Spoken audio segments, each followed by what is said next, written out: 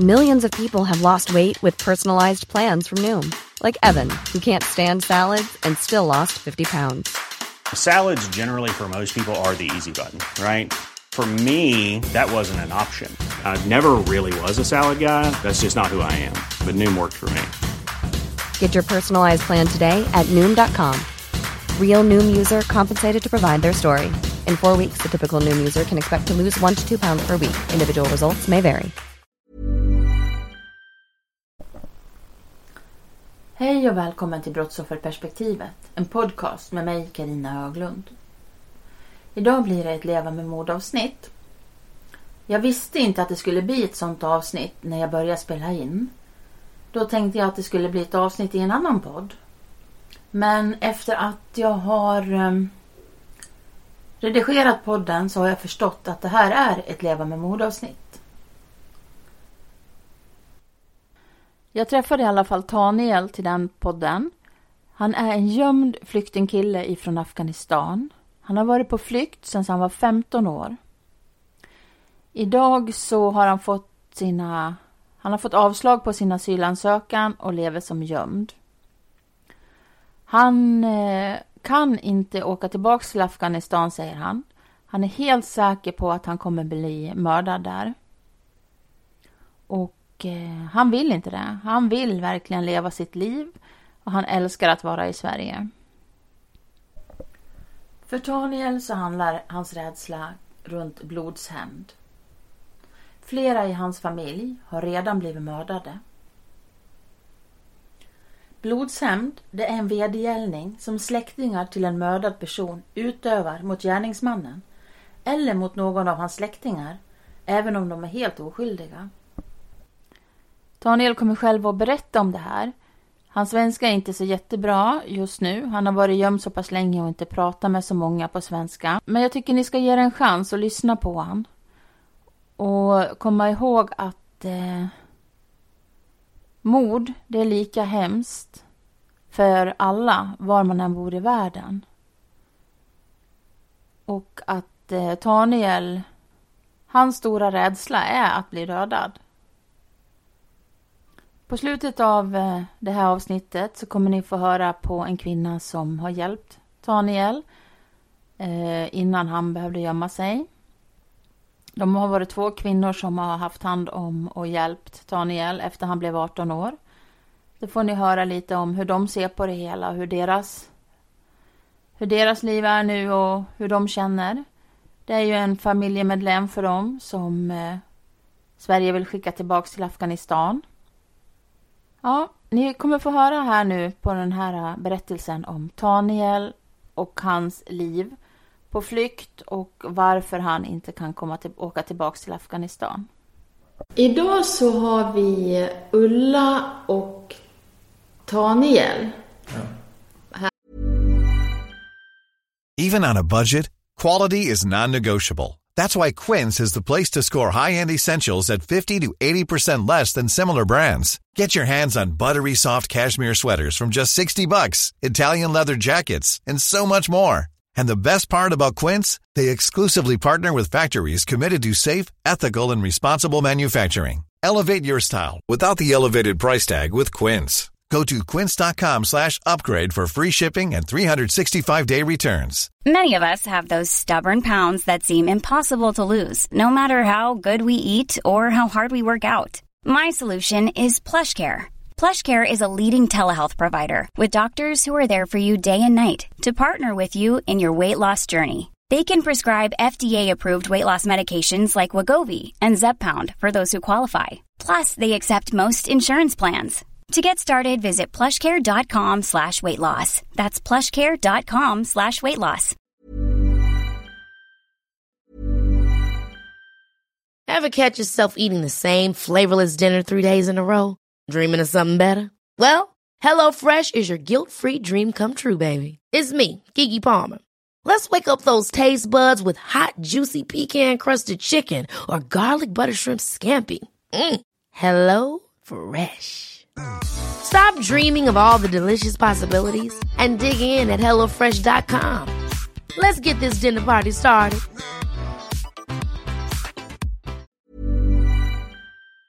här på besök. Och nu tänkte vi att du ska få berätta din historia. Ska vi börja lite från början? Ja, det kan vi. Var kommer du ifrån? Jag kommer från Afghanistan 2015. 2015 kom du till Sverige då? Ja. Men hur tog du dig från Afghanistan till Sverige? Jag kom med tåg och buss och båt. Innan jag kom till Sverige så jag bodde i Iran. Men jag kommer från Afghanistan, jag är afghan, men jag bodde i Iran också. Jag arbetade i Iran med en stor fabrik. Sen jag bestämde mig att komma till Sverige. Jag som inte kan någonting om hur man tar sig och hur det är att vara på flykt och så. Hur tar man sig från Iran till Sverige? Om man tar sig... Och du sa bil, buss... Ja, jag kom från Iran till Turkiet. Vi kom bara med bil. Det är många personer, 10 personer, 12 personer på en personbil. Så det var jättesvårt. Och sen vi kom på berg, bara vi gått hela natten och hela en dag. Det var olika människor och familjen och barn och kvinnor och allting. Det var jättesvårt faktiskt. Alltså, den i Turkiet, det var flera platser där vi bytte flera bil. Men Turkiet så vi har väntat några dagar. Det är inte så några dagar, en månad faktiskt. Sen vi kom med båt, med en stor båt. Vi flyttade till Aten, eller heter Atens. Sen efter Aten vi tog med tåg. Så oftast vi kom med tåg. Ja. Och så fick du jobb i Iran då? Ja, så jag har jobbat där faktiskt. Men hur gammal var du då? Jag var 16 i Iran. Varför åkte du ifrån Afghanistan? Så jag kunde inte bo i Afghanistan. Det var mycket problem för oss, för min familj. Vi fick fiender från många år sedan, 18 år eller 17 år sedan. Det var krig i Afghanistan. Så vi fick fiender så vi kunde inte bo där.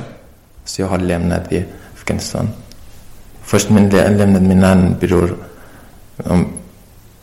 äldste bror, sen lämnade min pappa. Så han kunde inte komma till Iran, han försvann på gränsen. Så sen jag har lämnat Afghanistan, sen jag kom till Iran som jobbade där. Sen jag kom till Sverige. När jag kom till Sverige förra året så min familj flyttade, min hela familj, min mamma, syskon. Så nu de bor i Iran. I Iran? Ja. Och din pappa, vad tog han vägen? Ja, 3 år det var han i fängelse. Hans fiende tagit honom från gränsen mellan Afghanistan och Pakistan. Så han var 3 år i fängelse. Så sen han kunde fly därifrån. Han var 3 år i en gruva, olika gruvor som han har jobbat. Ja. Så här, när du bodde i Afghanistan, du växte ju upp där då från du var 1 år till 15. Fick du gå i skola där? Nej, inte i skola. Jag bara gick där när jag var liten faktiskt. Så 3 månader på en vinter, det är i moskén, så där finns inte riktigt, det var inte riktigt i skolan på en moskén, så jag var 3 månader, så jag kommer inte ihåg vad jag har läst. Nej. Men och vad gjorde ni när ni bodde i Afghanistan då, du och din familj? Hur överlevde ni? Vi bodde, det är inte i stor stad, vi bodde helt på berg. Så där finns olika platser. Man kan säga privat plats. Det var berg och torrt överallt. Det var jättesvårt liv där. Så hade man mat för dagen? Ja, mat som man måste odla själv. Exempel grönsaker, allting med annan som man bara odlar själv. Och man måste ha någonting. Och mycket djur, får till exempel. Någonting annat djur. Så man kan sälja, man kan tjäna pengar om man har. Man har inte så. De ungdomar, så de lämnar sin familj, de kommer till Iran eller stor stad i Afghanistan om de får jobba. Så ni behöver liksom ta er iväg och försöka hitta något jobb så ni kan försörja familjen? Ja, så det var... Jag tycker det är jättekonstigt, så de människor som skaffar mycket barn, sen de kan inte klara sig. Alla familjer har 12 barn, 10 barn. Sen de kan inte klara. De kan inte ge mat till dem, de kan inte köpa kläder. Sen det blir jättesvårt i familjen. De måste ha som person som kan ta hand om sin familj. Men var det krig där när du växte upp? Där jag växte upp så jag kan inte säga om Taliban eller världskrig. Jag vet inte när var världskrig eller... Men där finns olika grupper. De är starka människor, de rika människor. Det finns olika grupper, de bråkar med varandra. De skjuter varandra, de dödar varandra. Så det finns ingen bra liv. Nej. Ingen bra. Finns det några poliser och sånt där, eller militär som hjälper folket? Det finns, men det påverkar inte. Så människor, de är starka människor, de bryr inte sig. Polisen är också rädd. Om polisen kommer så de hotar polisen med sin familj. Så polisen kan inte någonting göra. Men så på ett sätt så de fuskar mycket också. Det finns ingen bra plats så det här så jag bodde. Men Afghanistan är en stor land och det finns ingen, bara de visar sig i stor stad och Kabul eller Mazar, de bara presenterar på TV eller på tidning, men det finns ingen. Afghanistan är en stor land. Annan land bara vet de historiskt. Men där finns 35-30 miljoner människor som bor i Afghanistan. Jag vet inte hur mycket vet annan land. Hur mycket människor finns där? I Sverige finns ungefär 10 miljoner. Ja. Varför flydde du ifrån Afghanistan? Så det här hur mycket jag kommer ihåg när jag var jobbat på marken, så min farbror samlade mig, jag kunde inte jobba. Så sen jag har lämnat min familj, jag kom till Kabul, det var där. Jag kommer inte ihåg så riktigt hur länge jag var där. Så där jag jobbade, det också jag fick problem, de fiender. Så 3 gånger det hände mig i Kabul. De tagit mig, de slog mig. De hotade, men de ville ta mig. Och så sen jag bestämde mig, jag kom till Iran. Så där var min äldste bror i Iran. Sen jag skickade lite pengar ibland till min familj. Hur var det med familjen som var kvar i Afghanistan då? Vad gjorde de? Det var jättesvårt. Jag vet inte exakt hur det gick till dem. Men jag kan säga att det gick inte bra för dem. De fick mycket problem med de andra människor. Det var min mamma och 2 syster, men 2 lillebror. Så kunde du hjälpa dem någonting när du bodde i Iran? Ibland fick jag lite pengar. Men jag vet att jag kan säga att det var mycket problem de hade efter mig. Är det någon i din familj som har blivit dödad i krig eller av grupperingar? I krig, jag vet inte. Men min äldste bror, så han var 27 år. Han gifte sig också. Så han bodde i Iran mellan 2010 och 2011.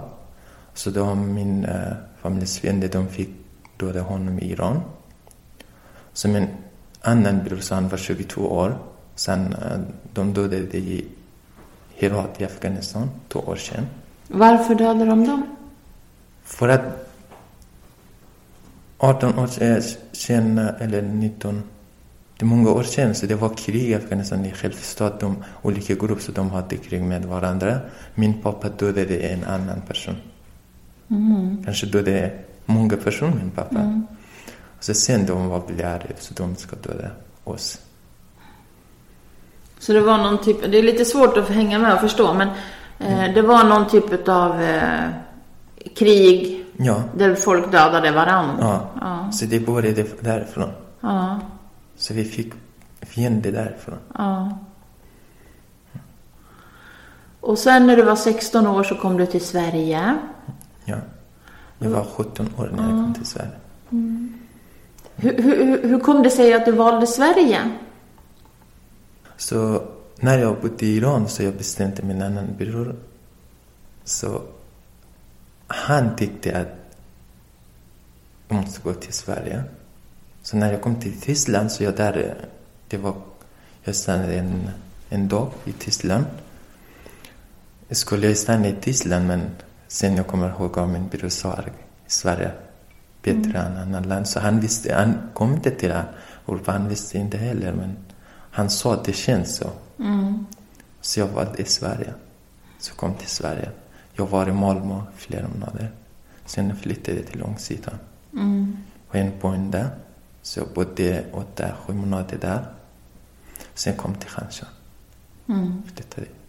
Du har gått i skolan ett tag och... Ja, jag går till skolan i Hedemora. Martin Koch gymnasiet. Och du har lärt dig mycket svenska? Jag lärde mig inte jättemycket, men jag tappade mycket efter jul. Ja. För du måste vara gömd nu. Ja, så när jag fick min sista överslag så jag sjönk ner på en gång. Vad gjorde du? Sjönk det ner? Ja, sjönk ner. Så jag tappade jättemycket svenska och allting som jag lärde mig. Så jag tappade mycket. Och så du har fått avslag nu på din asylansökan. Ja. Och vad är det de vill att du ska göra då? Vill de att du ska åka tillbaka till Afghanistan? Ja, de vill göra så. Men jag kan inte åka dit. Nej. Vad skulle hända om du åkte tillbaka till Afghanistan då? Ja, 100% jag kan säga. Det ska hända. Men inte samma tid, samma plats som jag var på flygplats. Eller en vecka. Kanske en vecka jag kan på Afghanistan. Kanske 1 år kanske. Men det ska hända för mig. Hur menar du nu? Nu förstår inte jag riktigt. De är min fiende. Ja. De kan hitta mig. Ja. Ja, 100% så jag är säker dem. De hittar dig? Ja. Och vad händer då? De skadade mig. För att de dödade min annan äldste bror. De dödade min syster, hennes son. Så jag kan inte på det. Du är alltså rädd för att de ska döda dig? Ja, det här är mitt problem. Jag har ingen annan problem för Taliban. Men på ett sätt det finns Taliban också om man har risk. Det är inte bara för mig, för alla i Afghanistan, för alla människor. Så de är muslim. Och eller ekonomi, jag har inte det här problem. Men jag har det här stort problem. Jag kan inte stanna där. Jag kan inte bo där i Afghanistan. Jag har en privat fiende där. Min hela familj har det. Och din familj, är det någon som bor kvar i Afghanistan? Nej. Men du kom till Sverige och du kom till Långshyttan. Du träffar människor här som du lärde känna. Har du kompisar? Ja, jag känner väldigt många svenska människor, snälla människor, goda människor. Jag älskar faktiskt svenska folk. Så när jag kom till Sverige, jag grät jättemycket. För att när jag kom till Malmö, där var personalen kramar och så de var jättesnäll. Så jag tänkte när jag bodde i Iran eller Afghanistan, jag tänkte hela världen kanske är så farligt för alla människor man kan. Så men när jag kom till Sverige så jag fick ett helt annat liv. Ska jag försöka översätta det där för de som lyssnar lite? För det kan vara lite svårt att höra vad du säger ordentligt. Även om du pratar väldigt bra svenska för att vara här kort stund. Nu sitter vi ju på ett ställe där vi hör en massa klockor också ringa nu om ni hör någonting i bakgrunden. Men det du sa i alla fall, det var att när du bodde i Afghanistan och var i Iran, då tänkte du att världen var så här. Ja. Att människor var elaka och ville skada en och att det var hemskt. Ja. Men när du kom till Sverige så såg du att det fanns ett annat sätt att leva på som är helt annat. Ja. Om du skulle på något sätt nu då kunna få vara kvar i Sverige och få uppehållstillstånd någon gång, vad skulle du vilja göra då? Jag ska göra mycket saker. Först jag klarar mig i skolan, sen jag jobbar. Sen det här är mitt dröm, jag ska hjälpa tillbaka hur mycket hjälp jag fick från svenska folk. Jag älskar att hjälpa till folk. Det här är mitt dröm för framtiden. Annars jag får inte i Sverige, jag bara förlorar mitt liv. En gång till, vad sa du där? Om jag får inte stanna i Sverige, jag förlorar mitt liv. Ja. Om du inte får stanna i Sverige så förlorar du ditt liv. Ja. Vad vill du bli när du blir stor då, tänkte jag säga. Nu är du rätt stor redan, men vad är du? Du är 20 nu. Ja. Vad vill du bli? Vad skulle du vilja jobba med? Har du någon dröm? Det var första min bestämde var jag skulle bli polis. Eller brandman eller polis. Framtiden. Ja, det behöver Sverige många av. Ulla. Ja. Daniel har ju bott hos dig innan han var tvungen att gömma sig. Hur har det här varit för dig? Det första ordet som kommer upp är berörande. Och jag blir alltid lika berörd när jag hör den här historien. När han berättar om sitt liv. Och jag har ju hört mycket mer detaljer än vad han berättar nu. Kan du som känner Daniel väl, kan du berätta lite snabbt sådär vad det han har gått igenom så att det blir tydligt på svenska om man säger så? Ja, för det första så hela den kulturen som du kommer ifrån, där barn inte har så mycket värde. Du har berättat hur du liksom, som jätteliten fick vara ute ensam i bergen hela dagarna med får och getter. Att barn inte har något värde, just hur ni alla syskon blev slagna. Och att man tror att det är helt rätt. Att det är okej att göra det. Men också att du tidigt fick vara ute hela dagarna själv fast du var liten i bergen med får och getter. Utan mat. Att ni inte hade så mycket mat hemma. Det var te och bröd på morgonen och sen jobbade du hela dagen utan mat och sen lite mat på kvällen. Men också det här att du skulle ta ansvar för 4 syskon och mamma när pappa blev bortrövad. Och hur ni hela tiden har varit rädda för fienden och du har aldrig förstått vad fienden är för någonting. Det har bara varit ett begrepp. Alla ska akta sig för fienden. Så ni har levt isolerade i er lilla bergsby. Och först nu när du har fått dina avslag så har du förstått att det handlade om det här att pappa har dödat någon i någon strid. Och strider är det alltid i Afghanistan mellan olika grupper. Det behöver inte vara ett stort krig i hela landet, men det är lokala krig och lokala krigsherrar som polisen också är rädd för. Och du sa att polisen inte bryr sig eller polisen är rädda själva. Och du har också berättat när du sökte hjälp hos polisen i Kabul, när du hade blivit misshandlad, så ville de inte hjälpa dig utan att du erbjöd sexuella tjänster till dem. Så då skulle de kunna hjälpa dig. Det var då du bestämde att du måste lämna Afghanistan, att det här går inte. Sen kan det låta som att det här alltihop är en gammal historia och Migrationsverket tror inte riktigt på dig.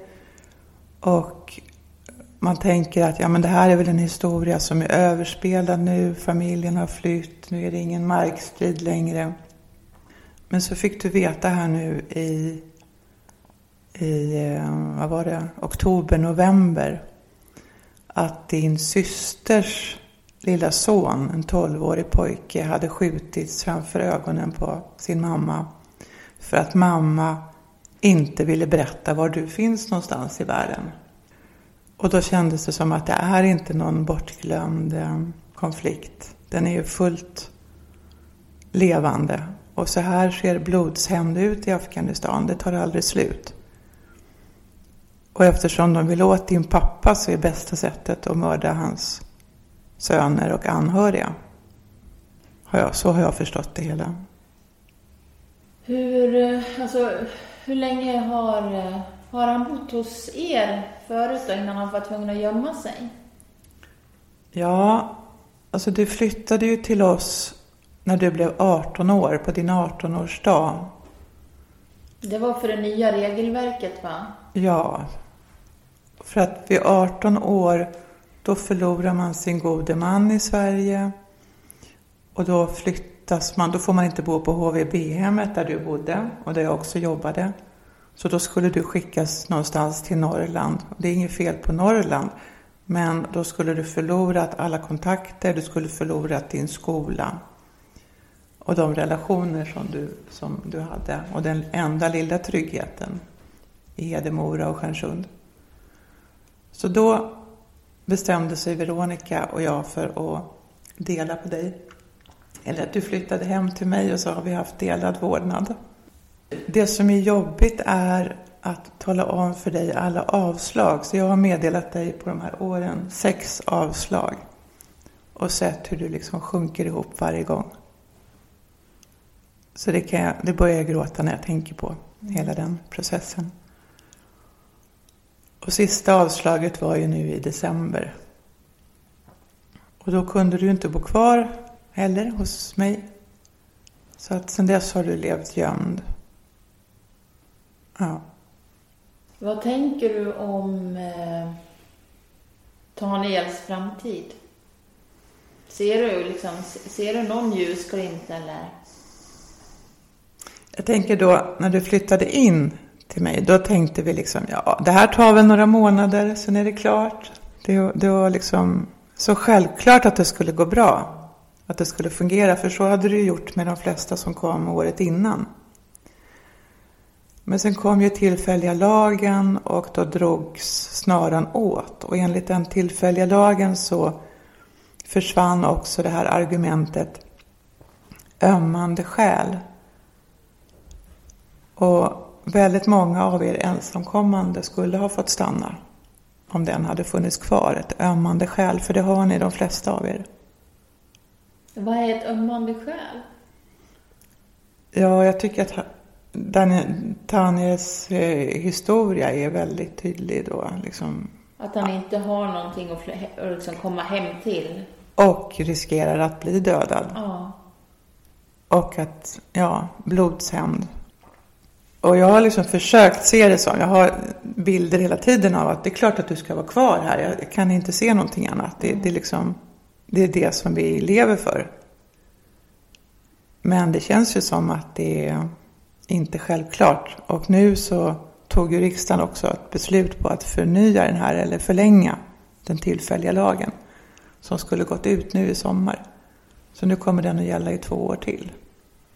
Och det är ju en tydlig markering på att vi vill bli av med alla de här ensamkommande afghanerna. För det här gäller mest afghaner. De flesta andra grupper får uppehållstillstånd och möjligheter.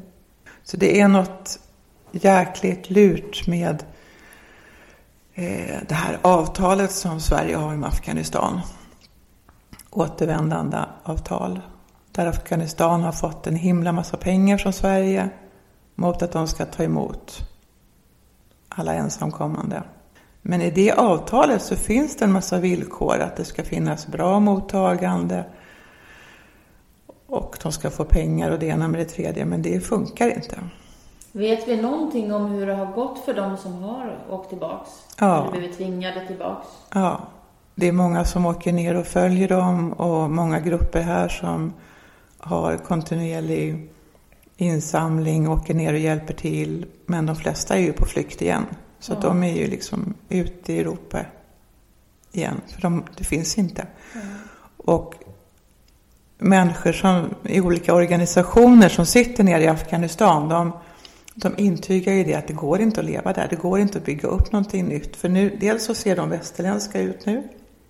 De har anpassat sig till den här andra livsstilen. Många har tagit avstånd från sin religion. Man kan inte leva i Afghanistan utan att vara muslim och fullfölja alla religiösa procedurer. Det är förenat med dödsstraff. Och det går inte att få jobb heller. Plus den här osäkerheten att det briserar bomber överallt hela tiden.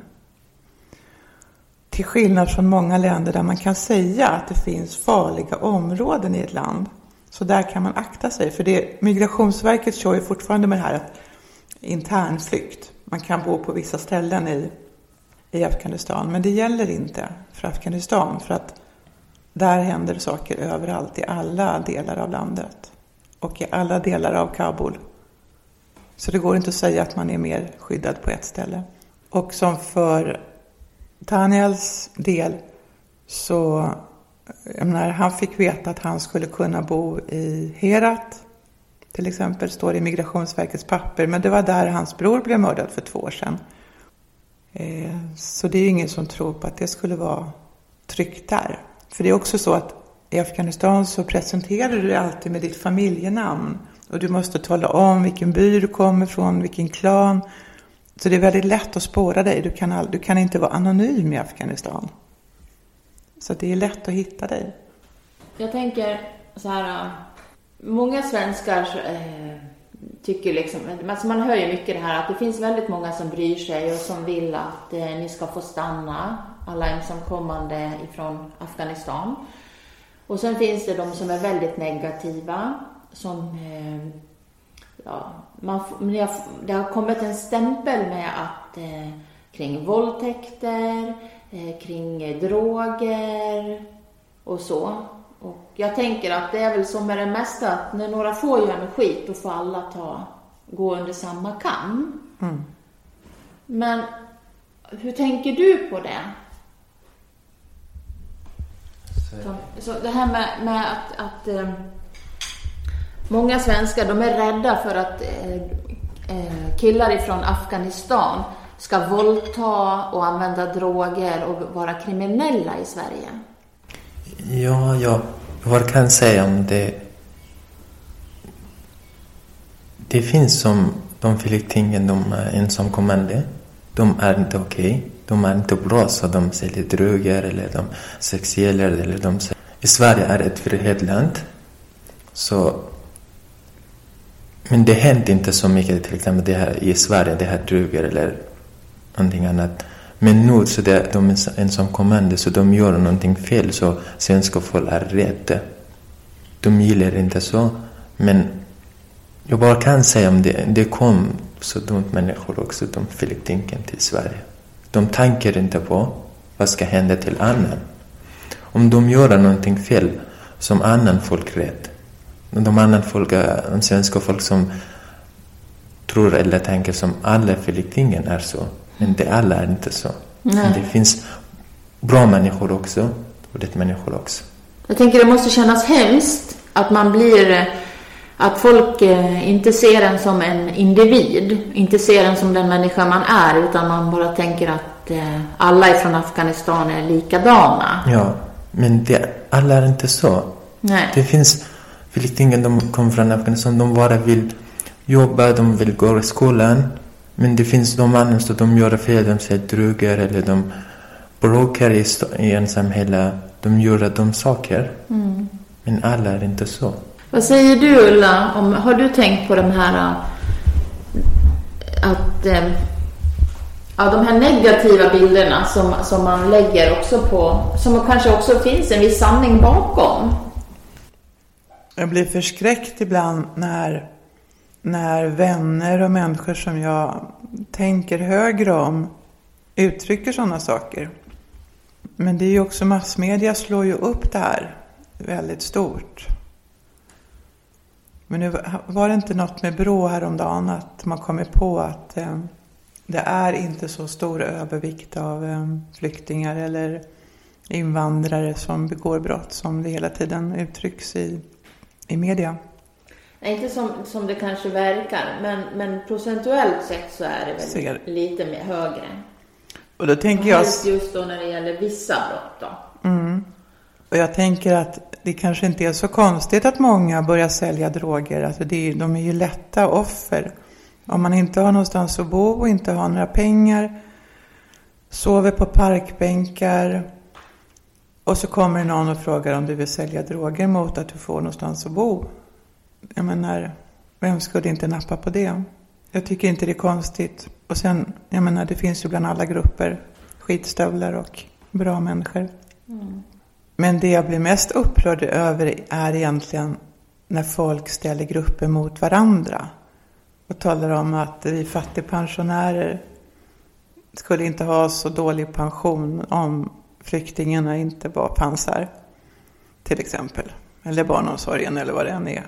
Då blir jag galen, för jag vet att jag skulle fått precis samma dåliga pension även om afghanerna och andra inte hade kommit. Ja, så är det ju. Det är ju beräknat på helt andra sätt. Och det jag tror folk också glömmer, det är ju det att vi behöver vara humana. Vi behöver visa vad vi vill, hur vi vill att världen ska se ut. Och vi behöver även människor som kan jobba i Sverige. Och jag har aldrig träffat några ungdomar som har sån jäkla kapacitet att jobba som de här. Jobbar mycket och gärna. Och jag tänker, hade de fått börja jobba från dag 1 så skulle de varit inne i samhället idag. Då skulle de ha kommit långt. De hade gått klart skolan och haft jobb samtidigt. Och är populära på sina arbetsplatser. Så det är helt galet också att de inte får jobba. Och som du säger, Carina, att det är ofta jobb där det behövs folk. Både inom vården, busschaufförer, eller som poliser. Polis, brandman. Ja. Ja. Så just nu är det dubbelt korkat att inte låta dem stanna. Och sen, just det. Det finns ett viktigt argument som måste fram. Och det är att folk tror att om man låter den här gruppen stanna så är det lika med fri invandring till Sverige. För det är så regeringen får det att låta som. Att om vi ger den här gruppen amnesti, då skickar vi ut ett tecken i världen att det är fritt fram att komma till Sverige. Men det är ju bara bullshit, för att gränserna är redan stängda. Europa är stängt. Och Sverige har gett amnesti förr till grupper för att lösa ett akut problem eller för att det har bara blivit för mycket, för jobbigt. Så det skulle inte vara något problem att ge den här specifika gruppen, som vad det kan handla om, runt 10 000 amnesti. Istället för att hålla på och krångla med tillfälliga gymnasielagar och andra röriga saker. Så skulle det betyda, tror jag, att man sparar en väldig massa pengar och kraft och sorg. För många av de här ungarna nu har ju, här som Daniela har ju varit på flykt i 7 år har det hållit på. Det är inte mänskligt. Men det är också väldigt många familjer som har tagit er till sig, som har tagit många utav de ensamkommande flyktingarna från Afghanistan och andra ställen också till sig. Så att det känns som att man även splittrar många familjer i Sverige. Vad jag förstår så har det betytt jättemycket för många. Jag menar, många äldre som har fått sällskap hemma, fått hjälp på olika sätt. Just det var det jag tänkte säga förut, att när jag berättar för människor om att jag har en afghansk pojke boende. Hur kan du? Oj. Så när jag berättar din historia så blir folk väldigt berörda. Och när de träffar dig så är det som att det försvinner alla de där fördomarna. Så det känns ju så viktigt att verkligen berätta den historien också mer på personligt plan. Vad var det än har med sig. Och det är väldigt lätt att bli helt nedtyngd när vi pratar om det här. För det är så sorgligt och hemskt. Men också att det är en fantastisk... Jag är jätteglad att jag har träffat dig. Jag har lärt mig mycket. Och att du har blivit som ett barn i familjen. Så det som du säger, Carina, att det är många som har blivit av med sina barn. Alltså en i familjen som bara plötsligt skickas iväg. Det är helt grymt. Mm. Och också en väldig massa människor i Sverige som nu har tappat förtroendet för hela rättsväsendet. Eftersom det känns som att Migrationsverket och Migrationsdomstolen är helt omänskliga och dömer på fel grunder och inte vill. Så vi är ju många som har tappat allt förtroende för myndigheter på det här sättet. Människor som normalt sett har varit laglydiga, duktiga medborgare. Men som nu är... Ja, man blir galen. Vi ska ta och avrunda här. Och ni som har lyssnat, jag ber om ursäkt för ljudet. Det är varit en mikrofon som gick sönder här och så är det väldigt mycket eko. Men Daniel, jag vill önska dig lycka till. Och jag hoppas att du får möjlighet att bygga dig ett liv, ett sånt liv som du vill ha. Så som man önskade att alla på hela jorden fick. Det är inte möjligt i alla länder. Och vi har det otroligt bra i Sverige. Ja, jag tror det är väldigt mycket rädsla och okunskap som ekar när man inte ser det mänskliga lidandet och att människor faktiskt flyr för att det inte finns möjlighet att bo kvar i de länderna man kommer ifrån. Jag har i alla fall träffat väldigt många på flykt, många asylsökande. Och det är egentligen ingen som egentligen har velat lämna sin familj. Det är ingen som har velat lämna sitt land. Men man har gjort det för att familjen ska överleva. Och kanske en själv också. Och det är väl, tycker jag i alla fall, högst mänskligt. Tack för att du ville vara med i podden. Ja, tack själv. Tack för bjudet att vi kom hit. Och till sist jag vill bara säga att de Filippinen, det finns bra människor också. De vill få stanna i Sverige. De vill jobba här. De vill att försöka ett nytt liv i landet. Mm.